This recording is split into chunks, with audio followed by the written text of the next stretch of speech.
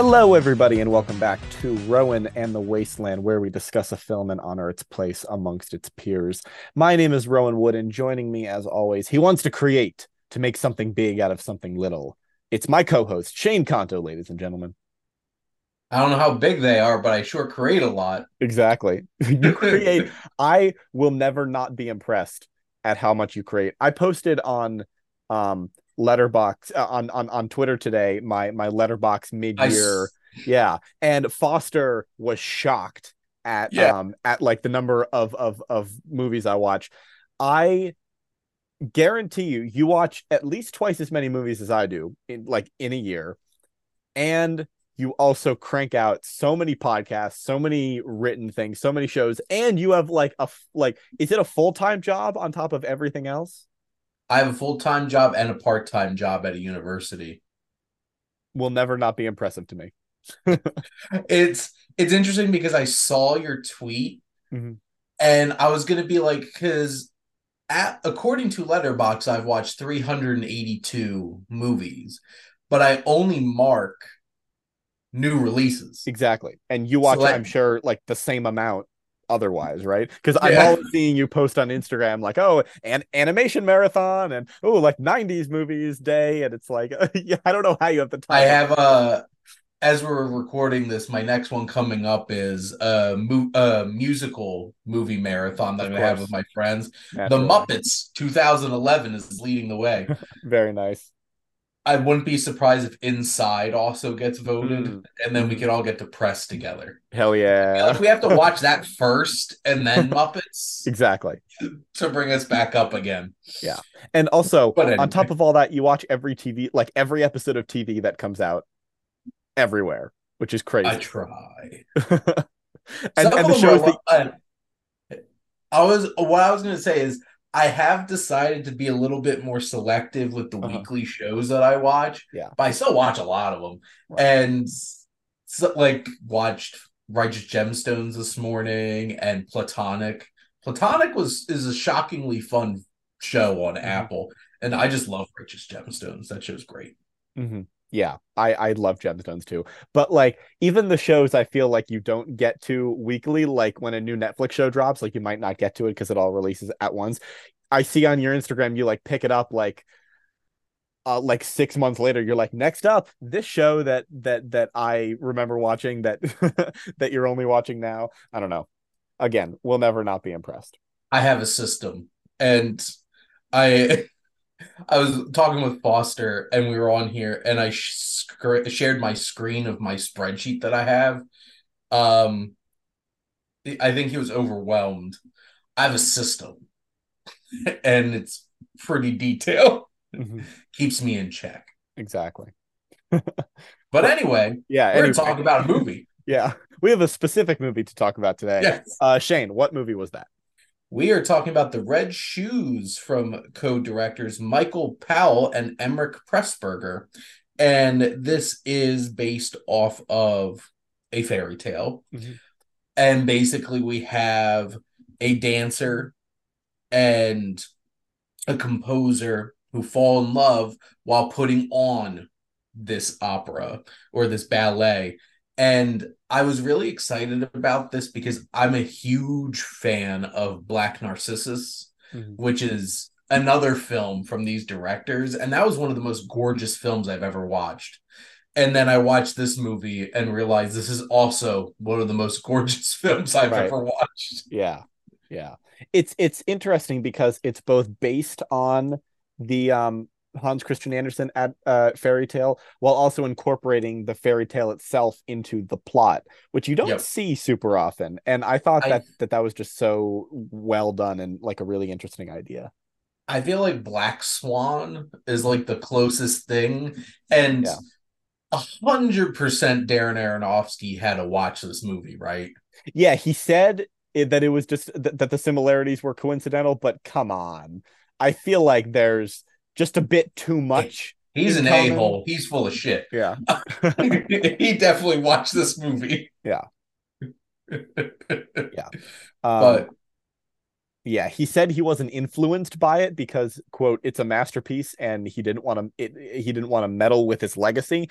But I feel like if you're influenced by a movie as amazing and as classic as this, just wear your influences on your sleeve. Like I feel like that's a pretty good way to do things. I just watched the whole entire documentary about 6 or 7 filmmakers talking about how influenced David Lynch is by Wizard of Oz. Mm-hmm. It's just in the DNA of his filmmaking. Right. And you could definitely feel the influences of this film in a lot of things. But this is it's an interesting experience because I think the narrative, the romance, the jealousy, this love triangle of sorts that's going on is interesting. Mm-hmm. And then the ballet happens and is so miraculous and incredible to look at and so engaging. I'm like, but I want a whole movie of that. Right. And then it makes it hard to feel as engaged with like the drama that's going on off Totally. stage. Like I it's once that ballet started, this is some of the most impressive makeup, hairstyling, production design, cinematography, just everything that I've seen put on a screen. It's absolutely breathtaking. Totally. And that is, I think, far and away the best part of the movie. It's like it feels like it's like half an hour, like a 30-minute stretch Mhm. of just the this production sort of fading in and out of what the location is supposed to look like versus what it looks like in real life, what they're actually dancing against.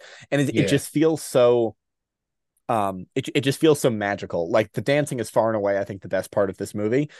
Even though I don't fully understand like ballet itself, I do think the way that movies use it and explain it are very interesting because um they're doing it in a way that like they're not assuming you know anything about it, so they're only Mhm. telling you what you need to know in relation to the movie itself and not necessarily anything else. And this movie sort of focuses in on sort of the psychological aspect of it, just like Yeah. Black Swan does, of course. And in a much more like 1940s way of like, oh, like because this was absolutely revolutionary for the time. Like this was not something that you would expect to see on film. Like this is I feel like incredibly subversive and dynamic for the time that it was made. Well, and that's one of the reasons why I love Black Narcissus so much is like you tell me you're gonna sit me down and watch a 1940s movie. This is nothing like I would expect to see from a 1940s movie. Like this is something so dynamic and engaging. And I do think that the performances are strong, the characters work well, and the main narrative of the film is engaging and obvious, and it leads up to quite the uncomfortable and tragic kind of resolution that it does. Mm-hmm. I would be so interested to watch this movie. Like I want to erase the ballet part from my mind Right. and just watch the narrative and see how engaged I am with it Mm-hmm. because I feel like the movie is its own enemy because this diversion into the actual ballet just made me want to watch the ballet. Like I would go see this production. Like I would want to be there seeing it because it's so miraculous. And obviously it's more interesting to us because we get a quote unquote front row seat because Right. it's just the camera on the stage. Yeah. So, but this was like Black Narcissus is one of my like top 50 favorite movies. And I really want this to like sit and stew and see how much I really connect with this Mm-hmm. because the way that Pressburger and Powell direct this and their films in general is so engaging and striking. This is directors really making the most out of film and the visual medium that they have in front of them. Mhm. Absolutely. And it's manages to be like the especially the ballet part very surreal. Mhm. And also just I love how they play into the psychological aspect of it because only by the end do you really realize that both the love interest of the main character Vicky and the like sort of like the head of the dance academy type character, both of them like both of these very prevalent men in her life are both fairly manipulative, and it's not a side of one versus the other. It's a side of like it's both of them are sort of affecting her in different ways, but still both negative ways. And I just also thought that the characters were so interesting. Like most are pretty straight and narrow, and then there's like one or two characters that are just so goofy and over the top and feel like they belong in a different movie. Yeah. And I thought that those choices were just so interesting. But I like those choices. I think it sort of grounds it in reality, because not everyone you meet is going to be exactly the same. And if you go to a dance academy like this, Yes. you're gonna meet some wackadoodle people.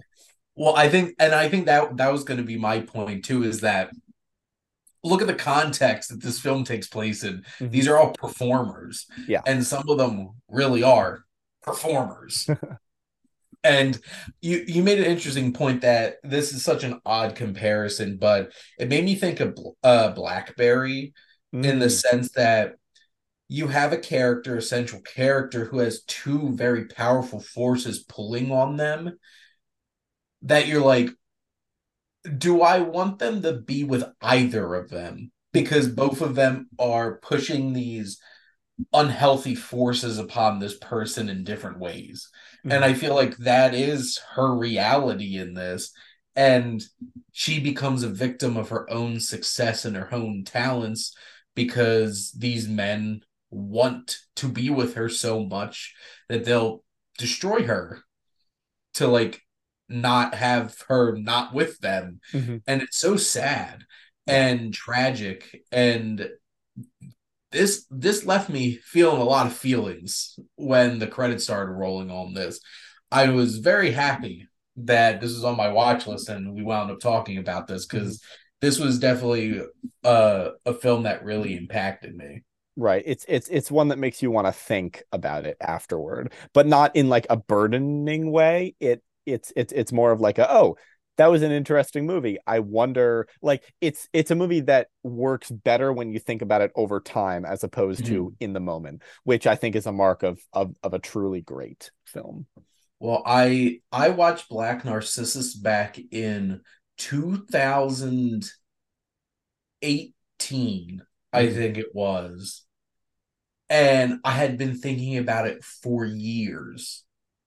It left that kind of impression on me. So I feel like Powell and Pressburger are pretty under the radar directors who don't get talked about a whole lot in terms of like great filmmakers of the time, but like they make some extremely impactful films. Mhm. So you're on notice, people.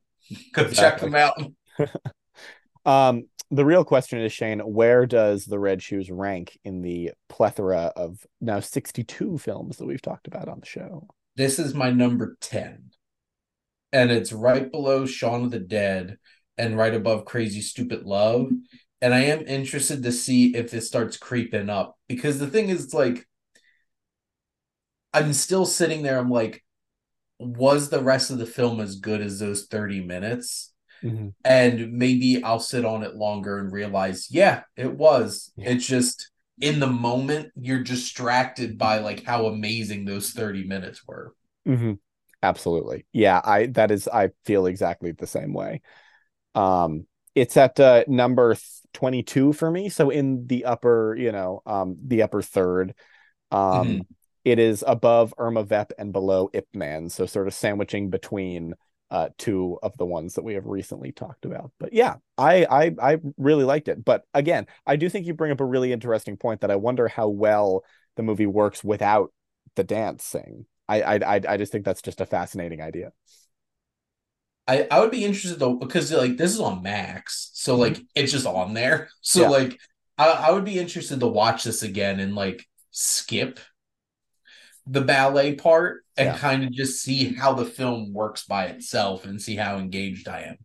Mhm. I'll report back at some point when I get Right. around to doing that. I ended up going into the movie theater where I work early one morning last week, and I watched it in the theater alone in the morning, which was amazing. I love being able to do that. I did the day before that, and I went in early also and watched Eurovision, the story of Fire Saga, and then this the next day. So a very strange sort of double feature, but so fun, and like definitely, I don't know if they do re-releases of of this movie ever, but it played I super well in the theater. hope they do. Yeah. Oh, this would have been a year to do it. What? Wait, this was 48, right? 48. Yeah. See, it's on one of the fives or tens. Yeah. They could have done it. I haven't heard anything, Yeah. but now all I can think of is Volcano Man. Volcanic Protector man. I no joke, I have been listening to that soundtrack like for over a week. Ever since I saw it, I have just had it on repeat. I want ya ya ding dong. Yeah, oh my God. Oh my God. Great movie. Great movie. Don't let anyone tell you otherwise. Anyway, we have three categories to talk about today, as always. We are going to talk about productions within movies, so movies with any sort of production within them. Movies based on fairy tales, be prepared for a lot of Disney, and the year 1948 that The Red Shoes was released. Let's start with productions within movies. Shane, your top five. I guess first, how did you define this category? This was an interesting one, and because I suggested this, it's I think it what I tried to keep it to is that at some point in the film there is a production of some kind of show, Mm-hmm. whether it's an opera, a ballet, a play, something, a musical. So my number five is Waiting for Guffman, Mm. the Christopher Guest one, which is about a community theater troupe. Hilarious. I think probably one of Christopher Guest's underappreciated ones. Number four is The Adventures of Baron Munchausen, because is the whole movie a performance? And there at least it starts off with a performance of The Adventures of Baron Munchausen. Number three is The Producers, the 1967 version, and I want to see Springtime for Hitler. I want somebody to produce it so that I could actually watch it from beginning to end. Number two is Dead Poet Society. I just love this movie in general. Just watching him up on that stage playing and then seeing his dad walk in and realizing this isn't going to go well, and how things go after that. And number one's Amadeus, because the whole Oh, entire film has plenty of in film productions of things, and it's just a miraculous film. And if you of haven't seen course. it, watch it. Yep. Wholeheartedly agree. My number five is Scream 2. Sort of the whole climax is set at the on the stage where the main character Sydney is going to be in a Yeah, play. And they use sort of the architecture of the stage in a very interesting way for it's a that good one. climax. Number four is Birdman.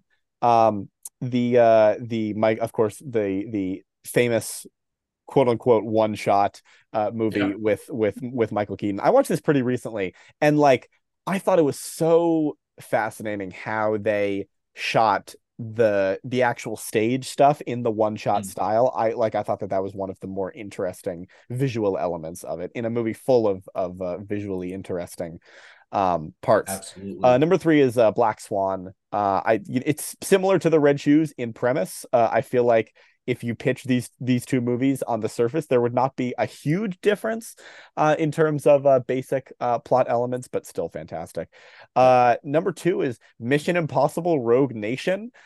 Because there is an awesome scene with an opera that is, I don't know if it's, I don't think it's the introduction to Rebecca Ferguson's character, but it is a scene with her earlier on that has like just um, some fantastic work in terms of playing with the set while not interrupting the actual production, and I thought that was so great. Plus, I the didn't think about song, that one. It's great. yeah, the song that they're singing in the opera, I clocked instantly because my Latin teacher in high school played Pavarotti's version of it like a couple of times for us. And so immediately, like it's in the background, but I clocked it. I turned to my roommate and I was like, is that Nessun Dorma? And he was like, what the hell are you talking about?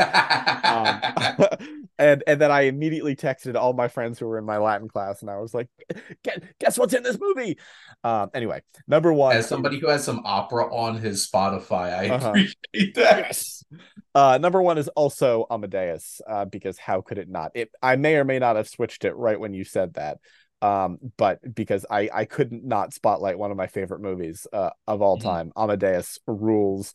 And if you want to listen to more of my thoughts on Amadeus, check out the Sif Pop Writers Room episode that I was recently on where we talked about that. I guess that would have come out months beforehand by the time this episode actually comes out, but still Go available on listen. podcast platforms. Anyway, next up is based on fairy tales. Shane, your list. Number five is the most out of the box one, is The Matrix. Hell Because it yeah. literally is just Alice in Wonderland Mhm. in a very, very 90s way. No. Number four is Pan's Labyrinth. Ooh. Um, which I know somebody here who absolutely loves Pan's Labyrinth. Whoever could it Number three be? is The Princess Bride, and I love The Princess Bride. Number two, Beauty and the Beast. For the longest time, this was my favorite animated movie of all time. Mm. And then I saw things that weren't made by Disney, DreamWorks, or Pixar, but still, it's still one of my favorites. And it had to be number one. It's Shrek because Yeah, it had to be. I knew it would be. So we know each other so well, Of Rowan. course. Your turn. So I had a slightly different definition of this than I think you Okay. did. I defined it as based on sort of like a very specific Okay. aspect of fairy tale. So like Pan's Labyrinth, Princess Bride do not qualify under my definition. Fair. They would both absolutely be on my list if they did. Well, one would be at the top of your Oh, totally. list. I So. think both of those would be at the top of my list if I'm being entirely honest. But my number five is The Little Mermaid. I Mm. did some digging on the actual Little Mermaid story by Hans Christian Andersen, and it is messed up. If Yeah. you want your mind blown, look that up and see how crazy insane Disney had to sensitize this. Number four is Shrek. I loved how they incorporate the fairy tale characters and world Yeah. into this movie. It's so great. Number three is Frozen, another Hans Christian Andersen adaptation. He's, the best to ever do it. Number two is Beauty and the Beast. I agree with you, Shane. It's just so fantastic, like the gold standard for Disney animated Yes. classics.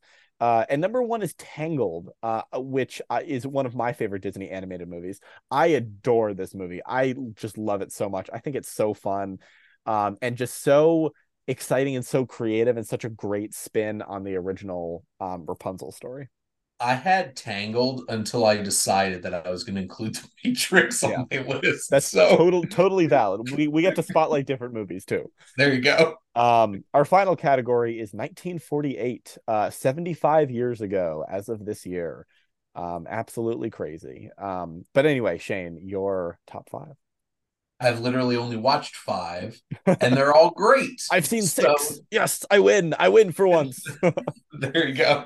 My number five is Bicycle Thieves, which it is so intriguing watching all these just like people who are not actors act out this very dramatic film.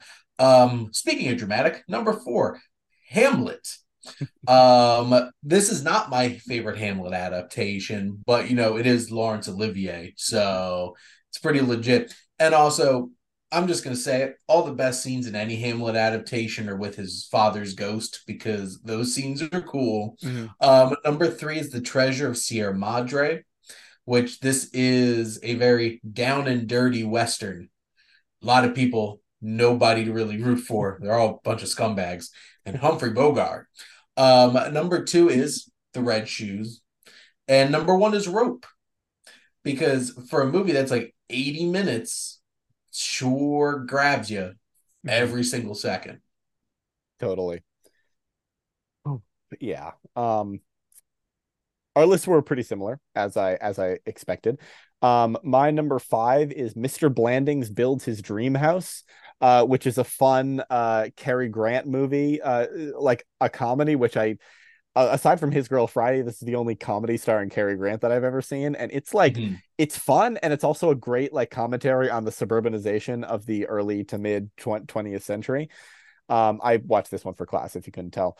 Number No. four is The Red Shoes. Number three is The Treasure of the Sierra Madre, which is just absolutely stunning and just so like such a great classic and very simple story that works on so many levels.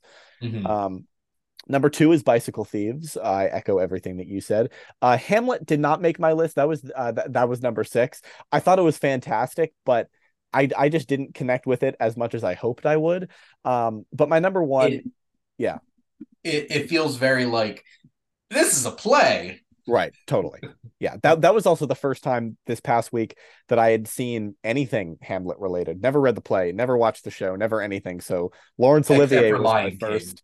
Yeah, yeah, exactly. I knew basically the story, but Yeah. um, number one is Rope, Alfred Hitchcock's Rope, which is just an absolutely genius. Um, Also like Hamlet, basically a play, but done so well with such incredible camera work and just like some of the best acting I've ever seen, honestly. Oh my God. Jimmy Stewart Mhm. showing up there and just wrecking stuff. Yeah. Just like, So come good. on So in. good. Anyway, so those are our top fives and our discussion of the Red Shoes.